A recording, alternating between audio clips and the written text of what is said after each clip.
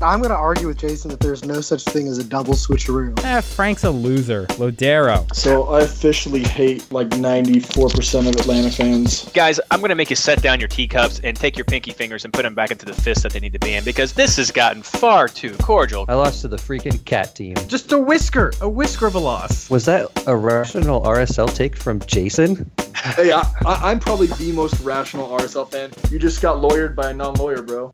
Hello and welcome to episode 10 of the MLS Fantasy Insider Podcast, our review of Round 5 and preview of Round 6. This episode is brought to you by the Dwyer Dating Services, making sure you get the best love connection tailored just for you, as long as you want to connect with your coach, that is. No. Actually, this episode is brought to you by MLSFantasyBoss.com and the awesome Reddit community of r/FantasyMLS. I'm your host, Reed Connolly from MLSFantasyBoss.com, and tonight I'm joined by an MLSFI Classic group, Mike Denton, Andrew Crawlard, and Blaine Riffle. How are you guys doing tonight? Doing well, Reed. What's up, party people? Now, I know some of you may have tuned into this episode hoping to hear Jason after that just beatdown that he received from our special switcheroo episode with a little addendum by Mike at the end there. But, he just couldn't take the pain. He's actually traveling abroad some in Italy for the next couple of weeks, so everyone be jealous for him right now. I'm hoping that the guys from Fantasy Football 24/7 track him down and just do something to him. That would be really fun to punk him that way. But we wish him best of travels, I guess. I don't know, but that's where he is.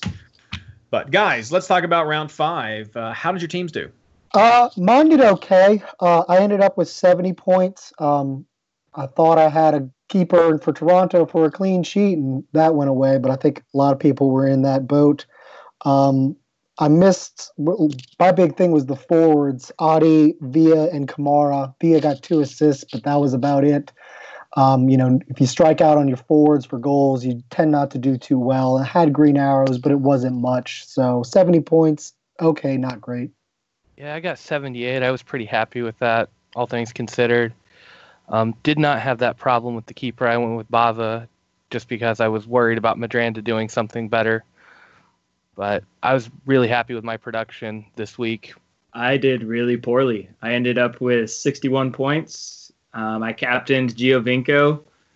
Oh, I went for it. He was low ownership, and that did not pay off, which was a major bummer for me. So my week ended in tears. I'm right there with you, Andrew. You did a little bit better than I did. I ended up with 55 points. The only saving grace I had was I did win a key head-to-head matchup that we can talk about later. But I moved away from my all-in defense strategy and just kind of went with several different teams, and that bit me because I also had a Toronto keeper flub. I did get Zavaleta, so that was some nice points. I at least had Valeri captain, but some of the other picks that I went with, they didn't quite pan out like I had hoped, and we'll talk about some of that later on. But just in general, guys, I know we're definitely going to talk about Giovinco in a second, Andrew, and I'll let you take that one. What were your just general impressions of round 5 for just the soccer or just any general surprises that you want to mention right now? The big takeaway I had was RSL and the Galaxy are in trouble. Both of those teams looked awful. Real Salt Lake, I feel bad bashing RSL when Jason's not here, but that was one of the worst defensive performances of the year, including several defensive performances by Minnesota. They were giving wide open chances to Minnesota and not attacking at all. I was really surprised. Even though RSL ended up with 2 goals, they weren't really going after it. So I don't, Pecky takes over this week. Maybe that changes something. But for LA, they have their new coach, and I don't know what he's doing to have the second best defense last year, and to make a mind-boggling keeper change, in my opinion, and then just get destroyed at Vancouver, who doesn't have a striker. They don't have a chance creator. They don't have a number 9. I don't know how those things happen. So I think I changed my mind big time on LA Galaxy going forward. Both those teams really disappointed me this week. What about the performance of Hugo Torres down there in Houston? Did anybody see He's a hat back. trick coming? Didn't see it coming, but I would say he's back. I remember a couple of years ago when he was playing for Chivas, he was one of the hot forwards, and I really liked running him in my team then. And I think if he's going to bring that form back, and I think he is, he's definitely back and somebody to watch out for every week, especially when you put him up against a little bit weaker defense or one that can get torn apart by space. Well, let's go ahead and move into fantasy takeaways because I want to talk about Giovinco right now. Andrew, is Gio going to get his groove back, or are people just figuring him out, or is this just after injury slump? What do you think's up with Gio? That's a good question. Part of it is that he's no longer taking most of the corners in Toronto. I think he took 1 out of the 6 that they had this last weekend. So that's going to take away some of his bonus point production as well as potential assists that he was getting off of those.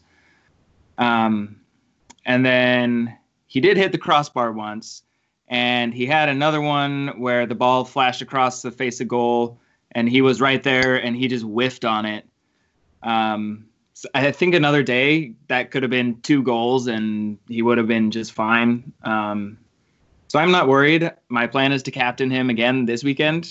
I'm letting it ride. So I think he'll maybe not return back to the complete dominant form that he was in the last couple of years, but I think he'll be serviceable again going forward.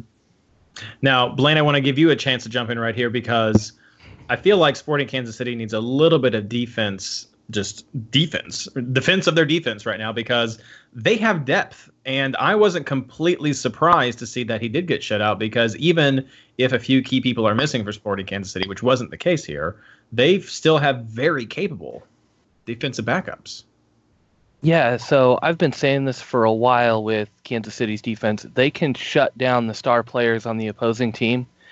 You saw most of Giovinco's productive touches came when he dropped back deeper in the field, and his few really dangerous balls were looping balls over the top of the defense when they kind of followed him. Kansas City, you could tell on the field, was playing Giovinco first and the rest of the team second. They made sure he didn't have any passing lanes, so I wouldn't put too much stock in his performance in this game because he's done statistically worse against Kansas City than he has against, I think, almost every other team in the league. Don't judge Gio by this game. I expect him to bounce back, but that Kansas City defense is better than they were in 2013 when they won MLS Cup.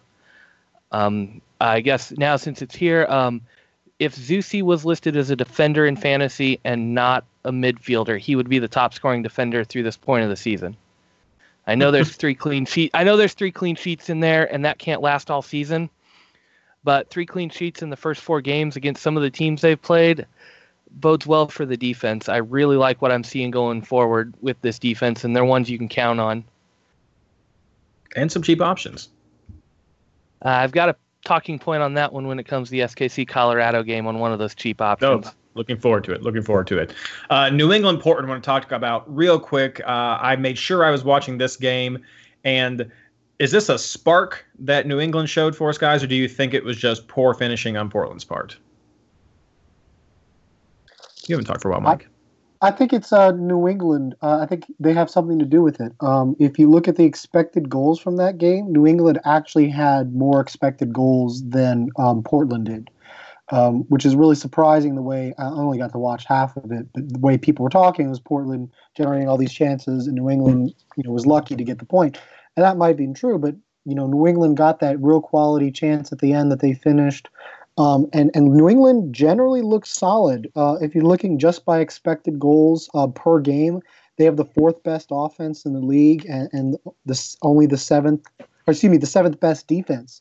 So that's pretty surprising numbers for a team that I don't think most of us expected to do very well. I know I certainly didn't. So, while part of that is, they got a game against Minnesota, I think New England's a pretty good bet, especially this week at home against Houston. I think New England deserves a lot of credit for what they did. Now, I still think Portland's very good offensively, and a lot of it was them seeming to coast, thinking that they could just shut New England down, which Portland's defense is not good enough to shut anyone down. I think they're they're the 20th best defense by expected goals. So I don't know why Portland, doing the whole thing about we're not going to make any substitutions, like we've got this. Like, Yeah, I thought that was kind exactly. of stupid. Yeah. I mean, Portland's still good, but New England deserves credit. I think there's some quality there with getting everyone healthy this year. The last couple things I'm going to mention, unless you guys want to throw something else out there, is I hope no one went with the Philly defense this past week as Jason was advocating. Ha! I say ha. They did get a couple of goals, so nice to see DC back on the scoring. Acosta was one of them, who I said was going to help. So I'll pat myself on the back, even though I didn't bring him into my team. But also Schweinsteiger, he came on. I don't know if I want to say big, but he came on this round and he got a goal and was pretty well, helped out Chicago. I know, Blaine, you also do some double duty with Montreal. Did you get to watch that game? Yes, I got to watch part of it, and it was Montreal just looks bad right now. And Chicago is doing more of what I expect them to do. I mean, I picked them to make the playoffs this year. If Schweinsteiger can keep that up, it makes that bid a little bit easier. But yeah, Montreal's just steaming pile right now. Very true. Well, guys, anything else you want to talk about round 5 before we move forward? All right. Well, then let's jump right into housekeeping before we get to our round 6 preview. So the big news of the day, if you're listening to this podcast and it's Tuesday and you have not heard this yet, well, then you're welcome, because there was a change in the fantasy schedule, and that was, I think, just due to an overlooked schedule at the beginning of the season. Nothing malicious, nothing bad. I think it helps us overall, but round 6 is not a double game week. I repeat, round 6 is not a double game week. You have no double game week teams for round 6. And that also means, though, that round 7 is not a massive bye week. So round 6 and round 7 are regular rounds. That is the most important thing you can hear today, even more so than the player picks. Just know that. Don't go all in on these teams. Not a double game week. I think I stressed that enough, right? I think so. I'm just so glad that they did it, because otherwise we would have had like less than 12 hours Yeah. to make transfers. And I mean, because if we loaded up on double game week players, all those players were on bye in 7 the way they had before. So you have to be available on the Saturday before Easter. Thank God MLS did it. It was the right decision. Thankfully they listened and made that change early enough this week, where you have a whole week to plan. I don't know why some people are complaining. I know, it's crazy. Hardcore people, that's what it is.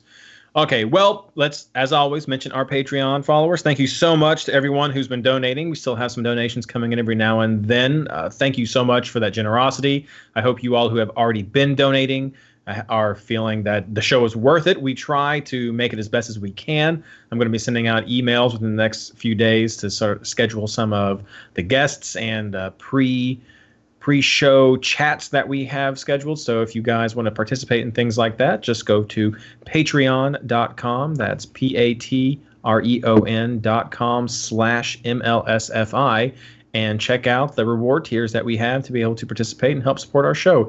All of it goes to cover the expenses that we have for web hosting and for SoundCloud hosting, and to help get some prizes that we have for the leagues going on. So thank you so much, everyone who has supported in the past and continues to support and potentially will support in the future. That being said, the most important bit of housekeeping, I think, for many people, maybe even more important than hearing there's no double game week. Mike, give us the injury report. Well, we'll start with the injury that I think bit the most people. That's the injury to Clint Irwin. He's out 4 to 5 weeks with a hamstring injury. So Bono for TFC, he's going to be between the sticks for a while. I think he's 4.7. I'd have to double check that. But anyway, he's a cheaper option if you want to get into that strong Toronto defense. Hurtado for Vancouver, he suffered a bone contusion, which I think it was the left foot. No timetable for him. Mon for RSL, he left with a left hamstring injury, so I'd expect him to miss some time. Aurelian Collin for Red Bulls New York, left with a left knee injury. Aha for Orlando, he also has a hamstring injury, so I would expect him to miss some time since we know how much Jason Christ likes incurring hamstring injuries on his players. We have a few red cards to talk about. Cabrera from Montreal received a red. Bernardez from San Jose received a red. And last, Eugenio for Chicago received a red. I think that last one, there's some question about it because it was a second yellow card. You might see an appeal on that, so keep up to date on that. That may get rescinded. And also, don't forget Figueroa for Dallas. He has a red card dating from way back whenever the last time they played, which was about a month ago. So he's going to miss the MLS match. Speaking of Dallas, before we forget, both Vancouver and FC Dallas have CCL matches this week. Dallas travels to Pachuca in Mexico. Vancouver is at home against Tigres. So watch those lineups. There could be some more injuries or rotations coming out of that game. Dallas is up, I think, 2-0 in their tie. Vancouver is down 0-2. Other injuries, Urena for San Jose. He limped off. I would expect him to possibly miss some time.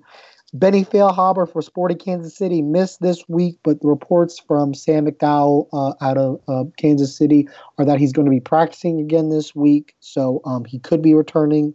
And then just to clean up from last week, Nacho Piatti, he's out several weeks with either a growing or a hamstring injury. So Montreal, who's, as Blaine said, has been struggling, are going to miss his services for a while. So those are all the injuries that I have, unless y'all caught something that I didn't. I think that's pretty comprehensive. Thanks a lot, Mike. No problem. Okay, and now the part that is always interesting, and if you're just listening to us for the first time on MLSsoccer.com, if you are here for player tips and game breakdowns, and this is the part of the show that you've been waiting for. We're going to go down every game by game, give a quick overview, and just give you the fantasy standouts. So, Mike, you already talked about LA, and you mentioned a little bit about Montreal just a second ago. So what do you think of LA versus Montreal?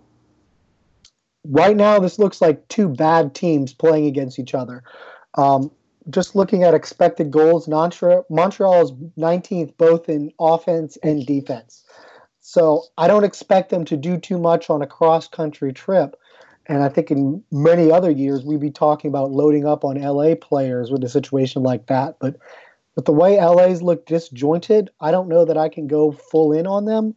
I think you'd be justified if you wanted to take a risk on Dos Santos or Alessandrini. But a player that I'm interested in is Boateng. He's a cheap forward. He's I had it right here. He's 6.4. He's been getting really far up. He's gotten an assist, I think, in both games, or assist last game, and I think a goal in the game before that. And it seems with Leggett out for a while, he's kind of moving into a more offensive role. And at that price, if you're trying to load up somewhere else, I think he could be a really good option this week. On the Montreal side, I think you go maybe Mancoso, if anyone, but Simon, I don't know if he's going to be out. I don't think I mentioned that in the injury report. He'll probably be out, but I wouldn't expect much. Probably looking at like a 2-1 game. I could see LA possibly getting a clean sheet, possibly racking it up on Montreal to get it together. But they've just looked so disjointed, it's really hard to say that with any confidence. So a few LA options this week, but I'm not going too far into this game. All right, Andrew, Chicago versus Columbus. Hope to hear about Schweinsteiger in your breakdown right here. Schweinsteiger! There it is. He was so good. I am so excited for him to be on this team right now. Chicago is definitely a counterattacking team. Nobody expected otherwise. But the weight on some of his passes to split the defenders and hit players running in behind was so good. I'm really feeling like Akam is going to just tear up on that back line against Columbus as they push their right back up higher up the field. and Akam is going to just get in behind on a sloppy turnover that they're going to find Schweinsteiger, and he's going to send a through ball into Akam.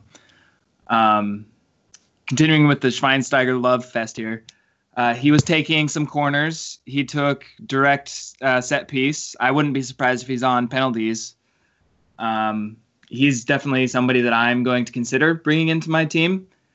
I love him. Columbus, Justin Meram doing his thing. One of the big pieces of news that came out, I think it was last week that we didn't cover on the show, was that they traded Chani to Vancouver for Kukutamana, which makes absolutely no sense to me for Columbus. Like, they've got Finlay, they've got Meram. What's the point of getting another winger in there? You've already got two, wingers that are fine, they're serviceable. In the case of Meram, he's way above average for the league. So I'm not sure what the plan is there. I'm sure Berhalter has some plan, but I'm not seeing it at this point.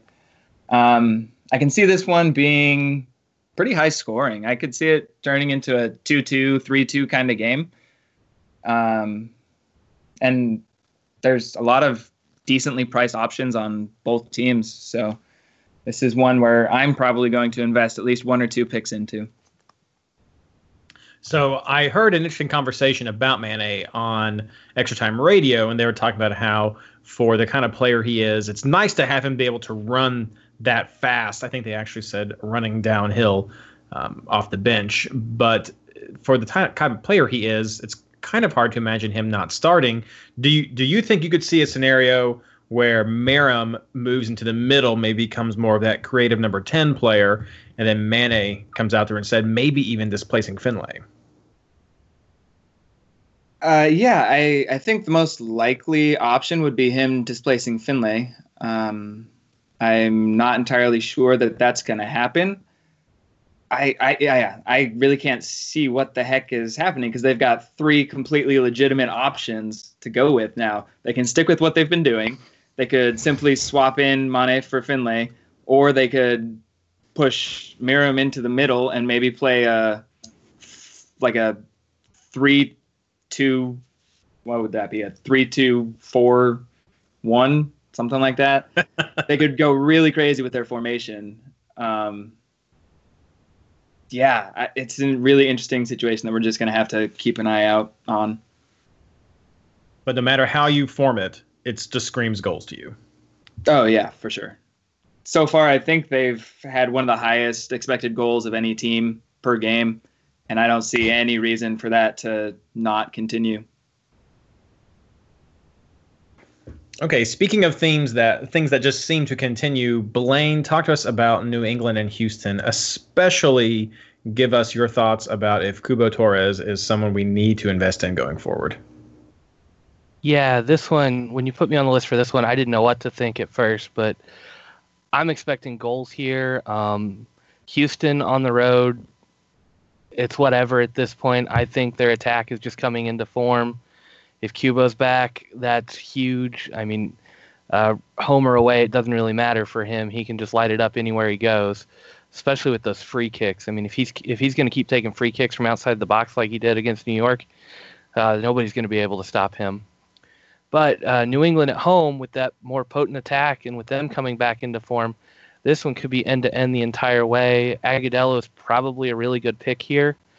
I hadn't thought about him too much until we started the show, but yeah, he's definitely one of those that's climbing my list for this week, especially on weeks where you don't have a lot of good forward choices. He's always going to be one playing at home that can really get something going. But yeah, I mean, Torres was the breakout player last week. I'm really excited for him. It's going to be hard not to put him in my list or in my lineup this week against New England, just because they have struggled a little bit defensively. What about the likes of Kai Kamara or Lee Nguyen? Are those guys who you think are worth it, or are there better options for the money in other games? Depending on the matchup, I would take Lee Nguyen. I think I'm probably off the Kai Kamara bandwagon. I think he's going to be more of a distraction and a service guy. Agudelo seems like the clinical finisher that they've been needing for a while. Lee Win is definitely a matchup pick. I think he's still first choice for penalties at the moment, which is always a good thing to grab. But for that price point, you've got to have a really good matchup to take him over some of the other players in the league. Now, I always try to, when I can, to get our guests to match up with the teams that they like. So, of course, Mike, I'm going to have you always talk about New York City. I assume we'll get a chance. So, DC versus New York City. How will this one go down? I think this is going to be an interesting game. I think New York City could at least get a draw, if not win. Or they've already played once this year, and New York City won 4-0. Since then, DC lost Mullins but gained Acosta. They still look disjointed, even against a Philadelphia team that's not very good. The chances they got weren't very indicative of really good team play, really good passing. I could see you trying to go a home matchup and get Acosta. But I think the best bet here is David Villa. He was angry after the game because he didn't score. And that's a game in which he had 2 incredible assists, including 1 backheel assist.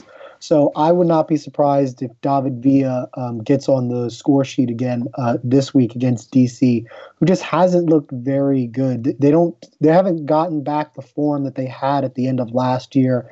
I don't know if it's because they don't have Acosta and Mullins on the field at the same time, and so they're not really sure what to do.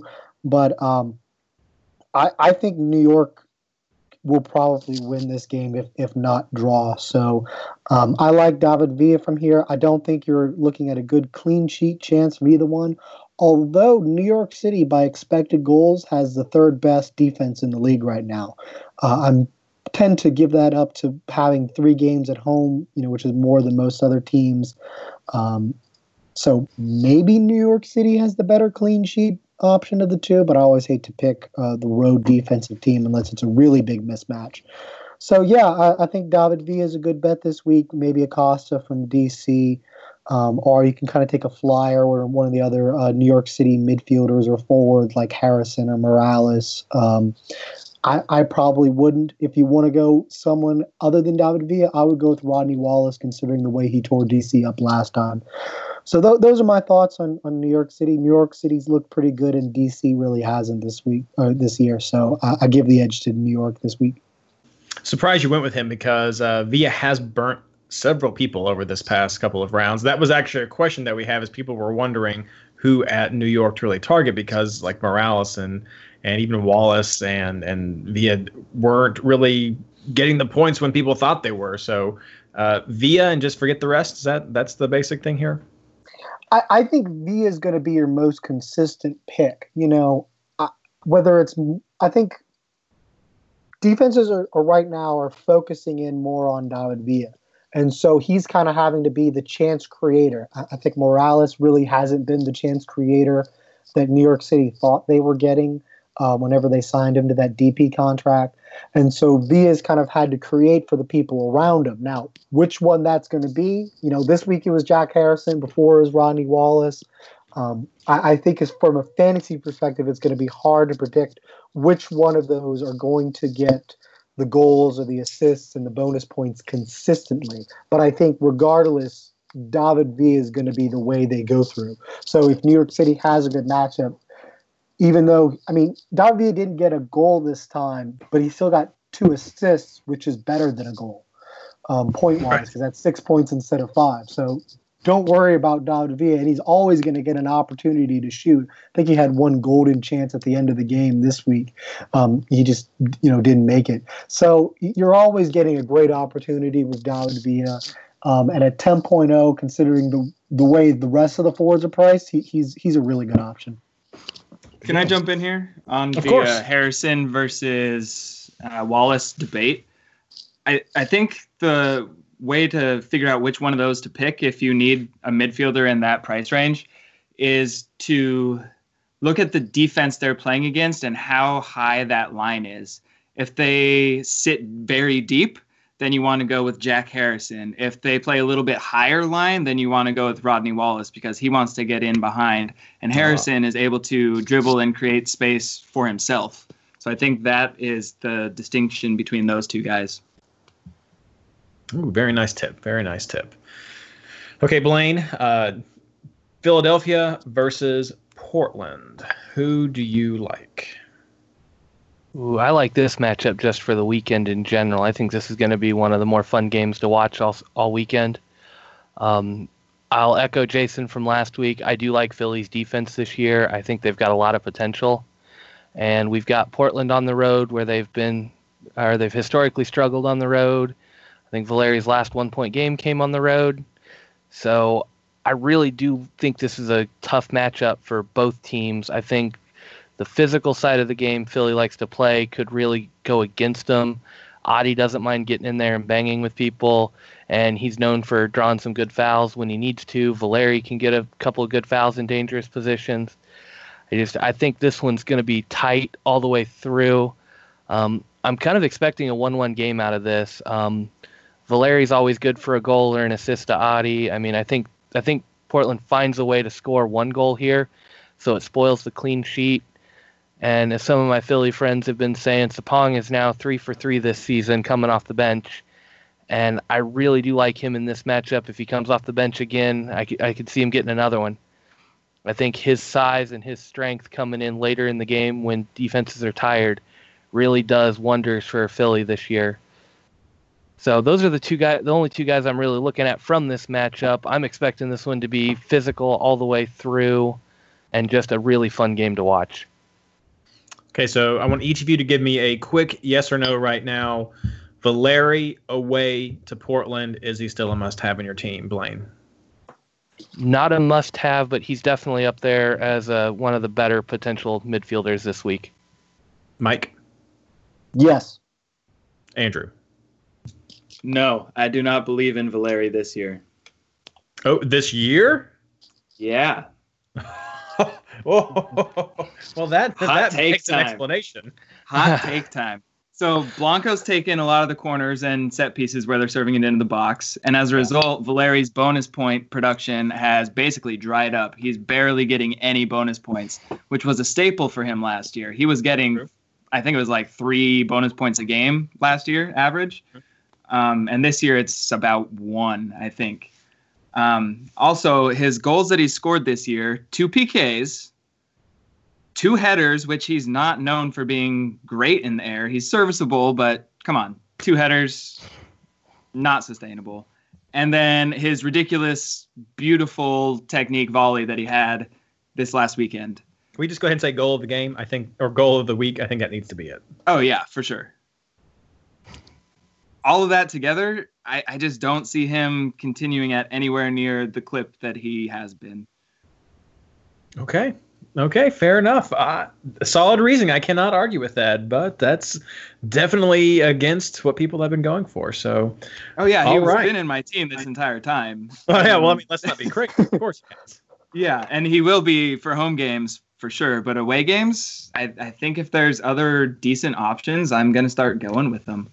And I think that's a good point, that if people missed the conversations on, I think it was on Reddit recently that we had this, the home and away differences in MLS is true. It's potent. It's real. That's this. What numbers did you have for that, Andrew, for home and away wins?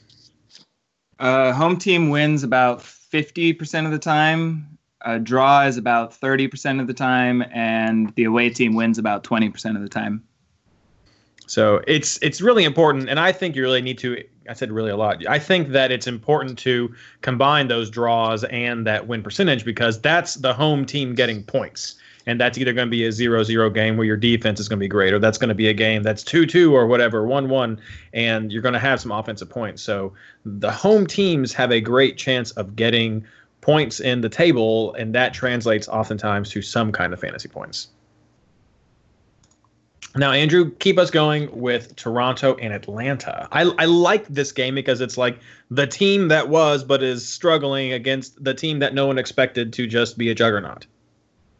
Yeah, this is going to be a really interesting tactical matchup, I think, if Toronto plays 3 in the back / 5 in the back instead of 4.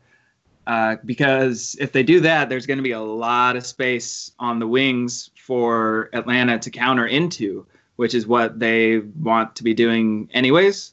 So if Toronto plays 3 back there, I could see this really being an upset away win that would be completely unexpected for a lot of people.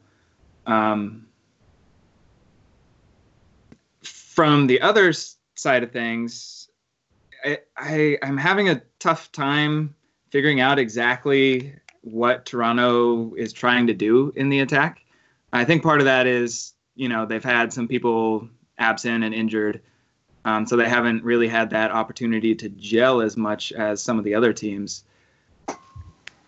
So I'm not really sure where else to go in their attack aside from Giovinco or Altidore if he's back and ready to go again. So I could see this one being another 2-2 type of game. I'm excited to watch it, though, just as a neutral fan. Do you like Almiron in this game? I'd hope we'd expect him to start and not just sub on, but do we like Almiron without... I'm just kind of like Martinez, is that right? Yeah, Martinez is the center forward that's been scoring. Do we like him with the other? I mean, they've got some great alternate forward options, but are they going to have that same connection with Almiron starting without Martinez? It's tough to say. In general, I tend to steer away from the away teams anyways. So I'm definitely not going to have him. This one's just fun to watch. Yeah, for sure. Speaking of another game that could be fun to watch, Dallas versus Minnesota. Mike, what do you think? This is a really interesting matchup because looking at the numbers, Minnesota has the third best offense by expected goals per game. They have 2.09. And I'm really interested to see what they do against Dallas, who has a pretty good defense. We saw them shut down Sporting Kansas City even with backups in week 2. We really haven't seen too much of them this year, but they got to win on the road against LA. So I'm expecting a whole lot of points or a whole lot of goals for Dallas. I expect them to probably concede some considering they have the midweek trip. The main question for this game is which Dallas players are going to play. For me, I think Acosta might be a must-have from Dallas. The same with Urruti. As long as they play, maybe make sure you have some backup for them. But just the way Minnesota, even with a big win this week, they still gave up 2 goals. So if you figure get someone to try to get 2 goals, if you're getting a guaranteed 2-goal defense or against the defense, you kind of have to take it. So especially with Dallas being at home. So I don't think clean sheets are a good opportunity here. I wouldn't get defenders from either side. I really wouldn't go with Ramirez or Molino from Minnesota this week just because of how much I respect FC Dallas's defense. But going forward, Minnesota's offense is an option. I think the official MLS fantasy account tweeted today that Minnesota's got 2 of the players in the top 10 for scoring. Now, part of that is because they have an extra game, but part of that is because Minnesota's scored a goal in every game, and they've looked decent offensively. We know Adrian Heath has that history of getting his players to play and produce goals, even though they're conceding more goals than they're getting. So, I like out of this one Acosta and Urruti, but I'm keeping Minnesota in mind going forward when they have a better matchup. Do you think that the new trades that Minnesota has made for their enhanced back line from Colorado is going to help shore up that defense any? I think it'll probably shore it up, but you're looking right now at a 2.59 expected goals against per game. So, if it shores it up, that still puts them, let's say it's just a dramatic change and gives them, a 0.5 swing. That's still 20th or, last in the league. So there's still going to be a bad defense. Maybe they're not shipping 5 goals a game, but even if they're shipping 2 or 3, they're still going to be a target for offensive fantasy players. Great. So Blaine, with Jason gone, someone has to pick up this torch. RSL versus Vancouver. Yikes. Yeah, don't tag me in for Jason on this one. I was with them for a while. I think RSL's defense is a little underrated, especially after this game. but Vancouver has enough speed to exploit it. This is another one of those games where this one should be fun to watch. I don't expect much fantasy-wise here, but I could see a lot of fun plays coming out of this game. RSL at home tends to play a lot better defensively, just like every team, but Raimondo with a halfway decent defense, and I mean, we've seen Horst has sat a couple times, and he's supposed to be the big center back to carry this team this year. They've had a lot of injuries and a lot of rotation in the back line, so I don't know what to expect from RSL this week. I don't have really any optimistic thoughts for what's going to come from them. But at the same time, we've seen Vancouver. I mean, they lit it up against LA, but that's kind of an LA that doesn't know who they are at the moment. I don't know if Vancouver can replicate that on the road at Rio Tinto. If RSL's defense shows up, Vancouver could just as easily score 3 goals as they could get shut out. I mean, it's just I don't know where to go with this game. This game's rough. I guess Davies would be the only fantasy player I'm looking at in this one.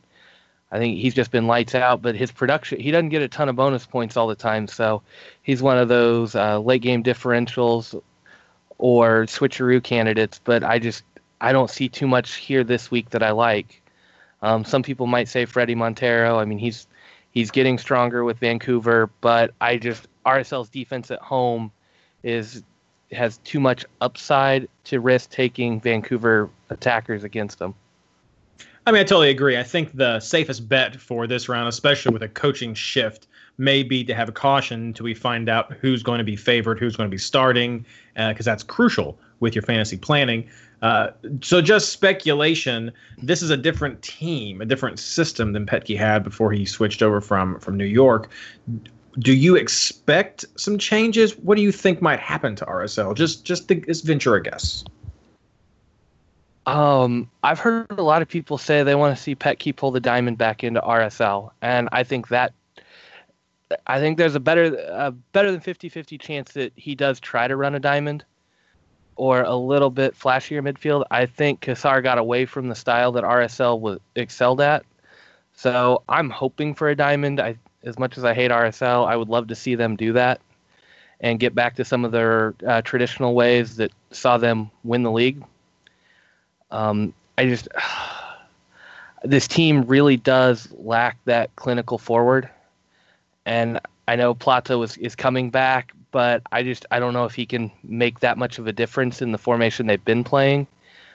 I don't see a lot of depth in the attack. Movsisian's good sometimes. I don't see a lot of consistency in the attack. And RSL relying on their defense, they're getting pinned back, and I don't think their defense is quite as resilient as they used to be. So a formation shift, sure, it's coming. I think if you get Beckerman leading from the back in that diamond, they could go back a little bit, but I just don't think they have enough to make it work. All right. Andrew, San Jose versus your Seattle Sounders.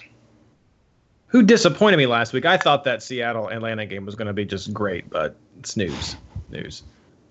I actually haven't watched that game yet. I was out backpacking, so I don't know what happened other than the score itself. So I will take your word that was a boring one. I just like for this. San Jose versus Seattle, I think it's going to be a very frustrating one for Sounders fans. I think that the way to beat San Jose is to get around the outside of their defensive back four, because they tend to play pretty tight.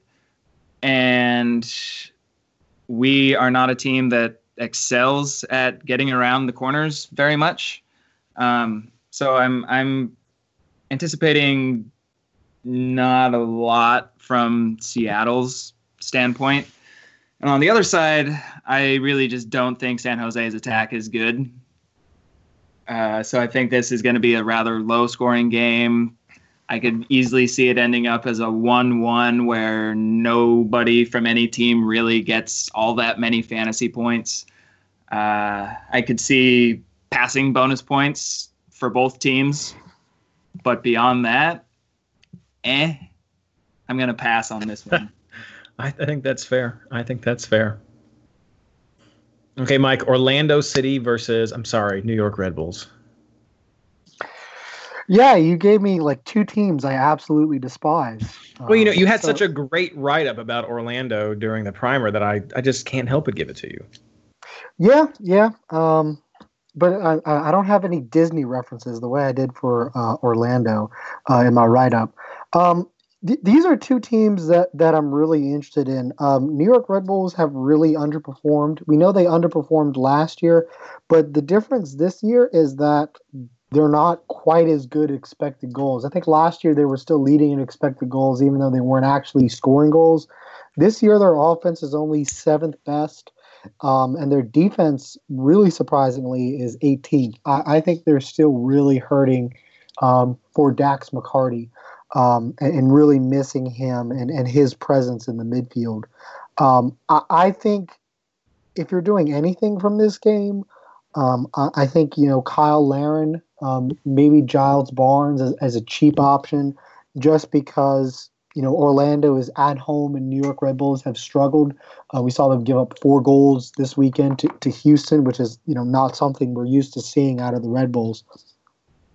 For the Red Bulls side, I mean, if you wanted to go with the standard ones, maybe, but I think this week you're just going to have better options than Sasha and Bradley Wright Phillips on the road. And, Orlando's defense hasn't been that terrible. Actually, by expected goals, they're the second best team. I think a lot of that is being at home and not playing a whole lot of matches. But so generally for me, I'm staying away from Red Bulls. I think this is probably a 1-0, 2-0 win for Orlando. Mostly Kyle Larin, just because with Kaká still out for another week or two, your best bet to go for the offense is through Larin. Maybe Giles Barnes if you want the cheap option, but I wouldn't take a defender for either of these teams just because I don't really trust Orlando's defense yet, even though the stats really like them. So, yeah, I think I give the edge to Orlando over the Red Bulls with the way the Red Bulls have played this year. And finally, Blaine, Sporting Kansas City versus Colorado. And I'm hoping you're going to tell me that this is the best chance for a clean sheet this round. Yeah, I'm actually kind of expecting 2 clean sheets. I mean, as bad as it sounds, I still don't trust Sporting's attack. I don't think they've got it all put together. Feilhaber should play. Everything I've heard says he's going to be back in training this week and ready to go. I know we talked about that earlier. They said it was more a precaution last week when he was out. It was a leg injury and it took him out of training, but they just didn't want him to get in there and take another knock on it. So I do expect him to be back. But yeah, nobody's finishing up there. It's a nightmare. And the same can really be said about Colorado. They've got a good defense. It's not as good as it could be right now with some injuries, but they've got a good defense and almost nothing in the attack. I haven't heard anything about Gashi's injury and how long he's expected to be out or if he's back. But if he's back, he hasn't done anything enough to be heard from. So I don't know. I expect defense here. I did mention earlier, you've got to watch one defender. Sporting has 2 really good value defenders and one that's playing out of position. I think Opara and Sinovic have really locked down their roles. I don't think you have to worry about rotation with those 2. And they're both going to be good. I think 5.1 and 5.2 between them. Or no, 5.1 and 5.3 for those 2. But Madranda's my big question mark here. He filled in for Benny in the midfield this last week, and Suni Saad got the start, but it was Latif Blessing coming in off the bench, really showing his speed, that he's the one there that was brought in to play that left wing or right wing and switch with Gerso, however you want to look at it. As it keeps going, I'm wondering how long the attack is going to be allowed to continue this way without scoring a goal before Madranda gets put on the bench in favor of Saad or Blessing to start. So watch out for that. Just a gut feeling this week that Madranda could get benched in favor of Blessing, especially against a little bit weakened Colorado defense. So I'm probably picking up 4 defenders from Kansas City this week, or Melia and then 3 of the defenders. And Madranda will probably be in there, but I will definitely have a sub for him just because I'm worried about him getting benched. And then you can go with pretty much anybody, cheapest option that's going to start for Colorado on defense, and hope to get a clean sheet there. I think you fill your entire defense in this game and be good.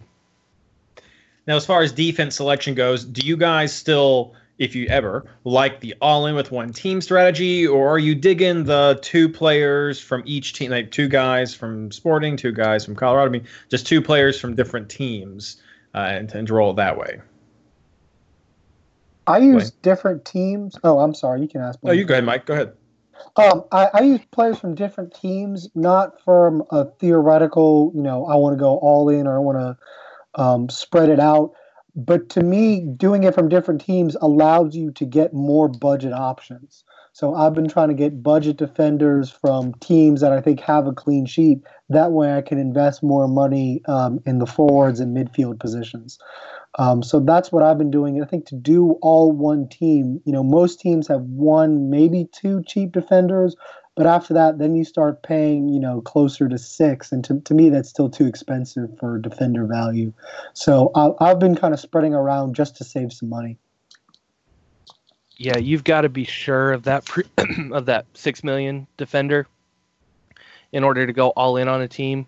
I don't think any team you can really pull 4 guys, except for Sporting with Medranda and maybe Vancouver with Davies, because you got guys playing out of position. If without those couple of teams, I don't think you can really go all in and not take a premium. And if you're going to take a premium defender, they better be getting that clean sheet or it's a waste and you can do better elsewhere with the money. And so I have not gone all in except for the opening weekend challenge yet. I switched last week and didn't go all in with Toronto. I just had that feeling, and I probably should have, but then the goalkeeper injury happened. So, yeah, this week will probably be the first week I go all in on one defense, and it's because Colorado's attack is so anemic right now. I can't see anything coming from it. I'd say 90% chance that Sporting gets a clean sheet on this one, so it's really hard not to invest in that one. Do you have a side, Andrew? My brain tells me that you really should diversify into at least 2 teams. But at the same time, this week, I think I might be with Blaine and might go all in on Kansas City defenders. I think that's fair. I've been trying to do all in for most of the season. Last week, I did not do that, and I felt like I got burnt with it, but that was a strange round anyway. I think this is referencing a question that we saw on Reddit. I think having 2 players from 2 different teams is a nice balance. So I think Mike made a very good point that just getting 2 value players from each team, that does help stretch your budget so you can find those 4-point something or low 5 players from each teams. So I think for me going forward, I'm going to try to do all in with one team as often as I can because I just still like it. But going 2 and 2 would be a close second for me and is really my preferred strategy. One of those 2 is my preferred strategy with that defense going forward. But thanks, guys, so much for all of those tips and thoughts about these games. I hope that you listeners found that helpful. Now we're going to move on to the straight-up player picks for round 6. Mike, who do you like at keeper? Well, I'm a believer of the Sporting Kansas City clean sheets. I have Malia as a keeper. Andrew? Same. Make it 3 for 3, Blaine? Yeah, you heard my explanation already. All right, there we go. And Andrew, defenders.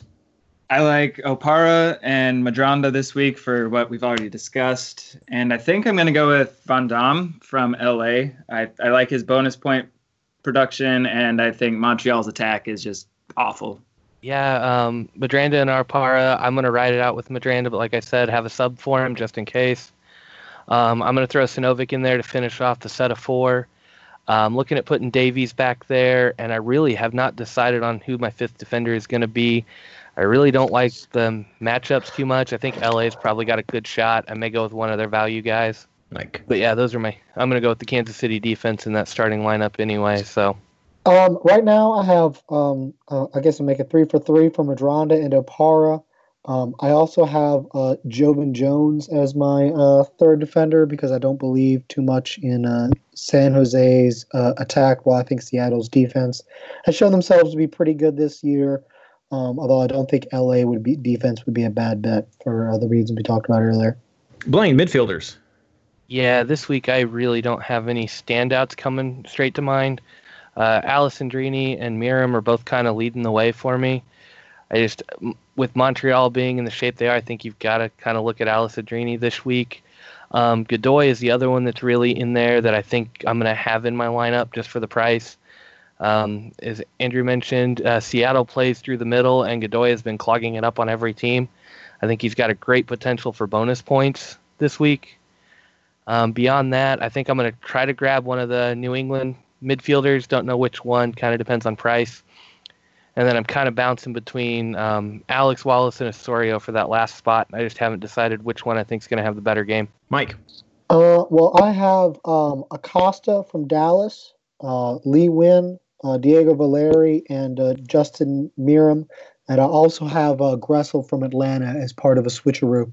Andrew. Right now I've got Alessandrini, Lee Wynn, and Schweinsteiger. And I'm running a switch with Azira from Colorado and Barrios from Dallas. I think Barrios is one of those players that's built for the switcheroo. He's either going to get you like 2 points or 10 points, and there's no option for anything in between. So I really like him as a switcheroo option. And forwards, Mike.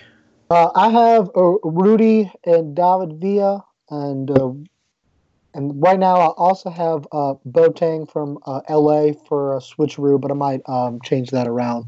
But that's what I got in my first draft. Andrew. I've got Rudy, Giovinco, and Kyle Larin. Blaine. Dos Santos, Rudy, and Akam. Right now, Villa's hinting in there. May get switched in at some point, but the first draft has those three guys. Interesting. And finally, your captain pick, Andrew. I'm going with Giovinco again. I honestly have no idea at this point. On a whim, I would say Urruti. They've got Minnesota. Minnesota's been giving them up. I think Urruti's got the pace to get through there. So right now it'd be him, but that could change. Menu Johnson from Philadelphia. No, I'm just kidding. That's a joke for Derek, one of our listeners. No, I'm gonna go with Lee Wynn. I think Houston's defense is pretty bad. Lee Wynn I think he's either second or third, and for expected goals and assists, I think New England Houston is the best matchup this week. Mismatched for a good offense against a bad defense. So I'm going to go with Lee Wynn. Interesting. Well, thank you so much, guys, for those tips. I hope everyone finds that helpful in making their selections as we lead into this single game week, not double game week, to emphasize once more. If you guys have any thoughts on player picks on your end, just send a message to us on Twitter. We're always happy to interact with the fans and the listeners and just other fantasy managers and help pick the brains and see what else makes people tick. And then be sure to tune in to the MLS Fantasy Insider at MLSFI Twitter account closer to kickoff time, and I will post the chalkboard around then. For those of you who always message me asking where the chalkboard is, I tend to post it about an hour before the game starts because I want you to listen to our podcast. But that's when you'll find it then. All right, time to get to some fun stuff. Community time. Oh, there it went. That will not be edited out either. That will not be edited out. Simon is vicious. So I apologize to everyone for just It's going to be part of the intro soon, I'm sure. It probably will be part of the intro, yes. Now we're on the community time. So the top scorer for the r/Fantasy MLS League was Melanie Pauls, who also got the overall high score of the entire round with 105 points. So congrats a lot, Melanie, and your team. Make 'em believe. We do believe. Over in the Patreon head-to-head league, Matthew Littman is still holding on to the top spot with a record of 4-0-0 and 339 points. There are three others who are right on his heels, though. Unfortunately, I am not one of them because I did not win head-to-head there. I'm 3-1 over in the Patreon league now, so tough times for Team Fantasy Boss. However, heading over to the MLS Fantasy Insider hosts head-to-head league, my fortunes were a little bit better. Let's see about the rest of you guys. Mike, you went head-to-head with Blaine. How did that turn out? The same way all my other matchups in this league have gone. I lost. I think I'm getting close to becoming the taco here. No, Blaine got me. Good game, Blaine. Yeah, and I just want to say I feel really bad for you this week. I think you beat out 9 other teams in this, and you just been happened that to way get. like 4 out of the 5 weeks. Like I think like last week I was really bad, but most of the weeks I've been like the 3rd or the 5th best score and still lost. So I'm 14th in the standings. Next, we had Mr. Guy Sanchez taking on Jason Wiskovich, and I guess Jason just must have slacked off when he was flying abroad because Guy beat him 78-56 in a good game. It was a week for Jason to get beat. You know, the podcast, Minnesota. It just good thing he's in Italy. You know. Oh, we're gonna hear about this when he can. We're gonna have a special episode just for Jason to go off about all this while he was gone to set the record straight with Jason Wiskovich. Andrew, then we'll add it apart from me at the end just to keep the good times rolling. Andrew, you took on Fantasy Football 24/7. What happened? I got spanked. My team did really poorly, and their team did really well, and it wasn't even close. We won't talk about that score.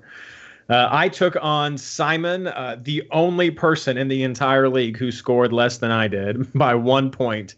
And I maintain my first place spot in the MLS Fantasy Insider hosts head-to-head league. So I was pleasantly surprised by that because I did not think that was going to happen by any chance at all. I saw who I had left to play and who I thought he had left to play, and I was like, well, I'm done, whatever.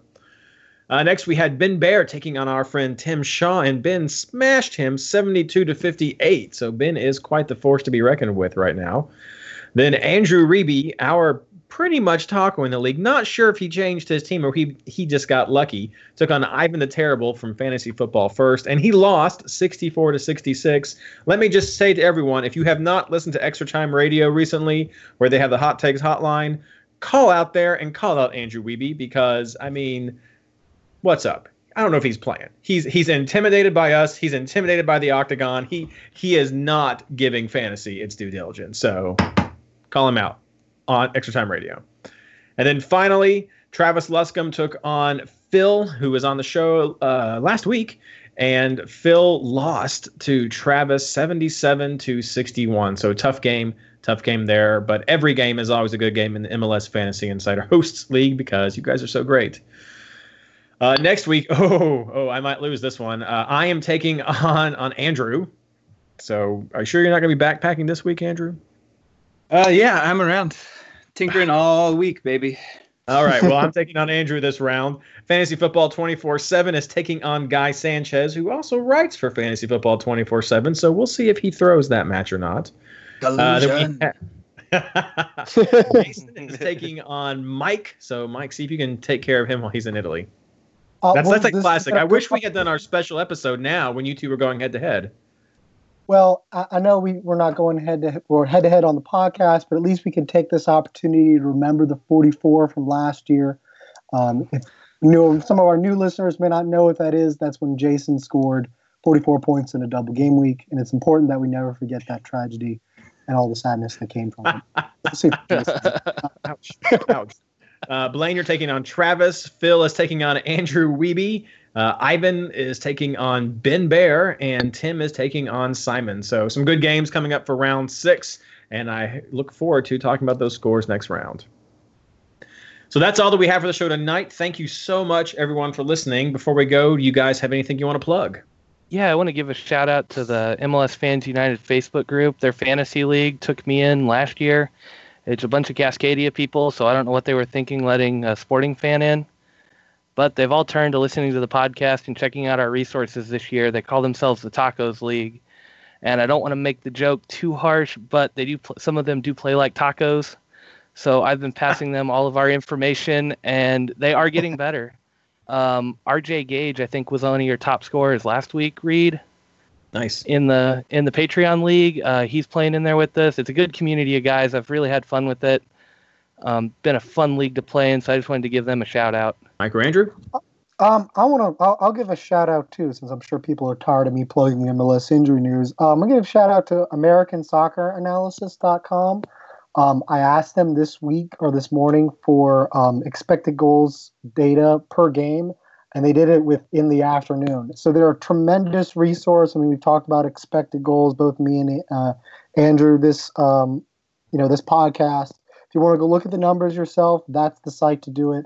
They have a lot more in-depth information than even MLS Soccer is allowed to provide. So if you enjoyed that from MLS Soccer, there's a little bit even more information from them. So definitely go check them out. Great drafts. They have by team, by player, by goalie, and by game. So really good resource to look in if you're interested in expected goals. Anything left for you, Andrew? And you can find my most weeks articles on MLS Fantasy Boss. They're the stat summary, super nerdy articles that I write. And while we're talking about stats and nerdy things, I want to give a shout out to MLSFantasyViz.com. It's a great resource that you can follow along during games live to see how close all of your players are to getting bonus points. Yes, and Jay Wu used to be on the show often as a guest until he got too busy. So as Andrew mentioned, check out all the other articles over at MLSFantasyBoss.com. I have charts that pop up there, as well as Andrew and Blaine and others that have articles that come up there weekly as we lead up to all the games. Also, be sure to check out the articles I have over at MLSsoccer.com. I usually have player picks near the end of the week, and Travis, who is playing in our head-to-head league, also has one of the fantasy expert articles that get posted up there from time to time. And if you have SiriusXM, I appear every now and then on the United States of Soccer with Jason Davis. So if you need a fantasy fix on your radio that way, then check that out. It's been pretty fun to do that. So, and finally, if you are interested in just chat and fun stuff and player captain polls, whatever you might want to have, head over to r/fantasymls, the subreddit over there, reddit.com/r/fantasymls. It's a great community with lots of great resources and just fun chat and tips that happen all the time, including rating my team. So if you want to know about your team, that's the place to go. And that being said, good luck.